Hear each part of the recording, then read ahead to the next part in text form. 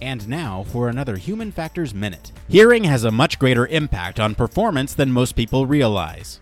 Modern aircraft designs put high demands on vision as the primary sense for information gathering, but such designs can lead to increased attentional demands that have the potential to decrease situational awareness. To compensate, sound has become more important for delivering information or to divert a pilot's attention to an area that needs monitoring.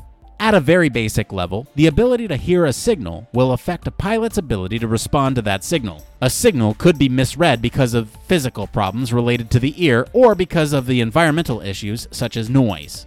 In addition to signal interference, noise associated with flight can cause physiological and/or psychological problems that can degrade performance.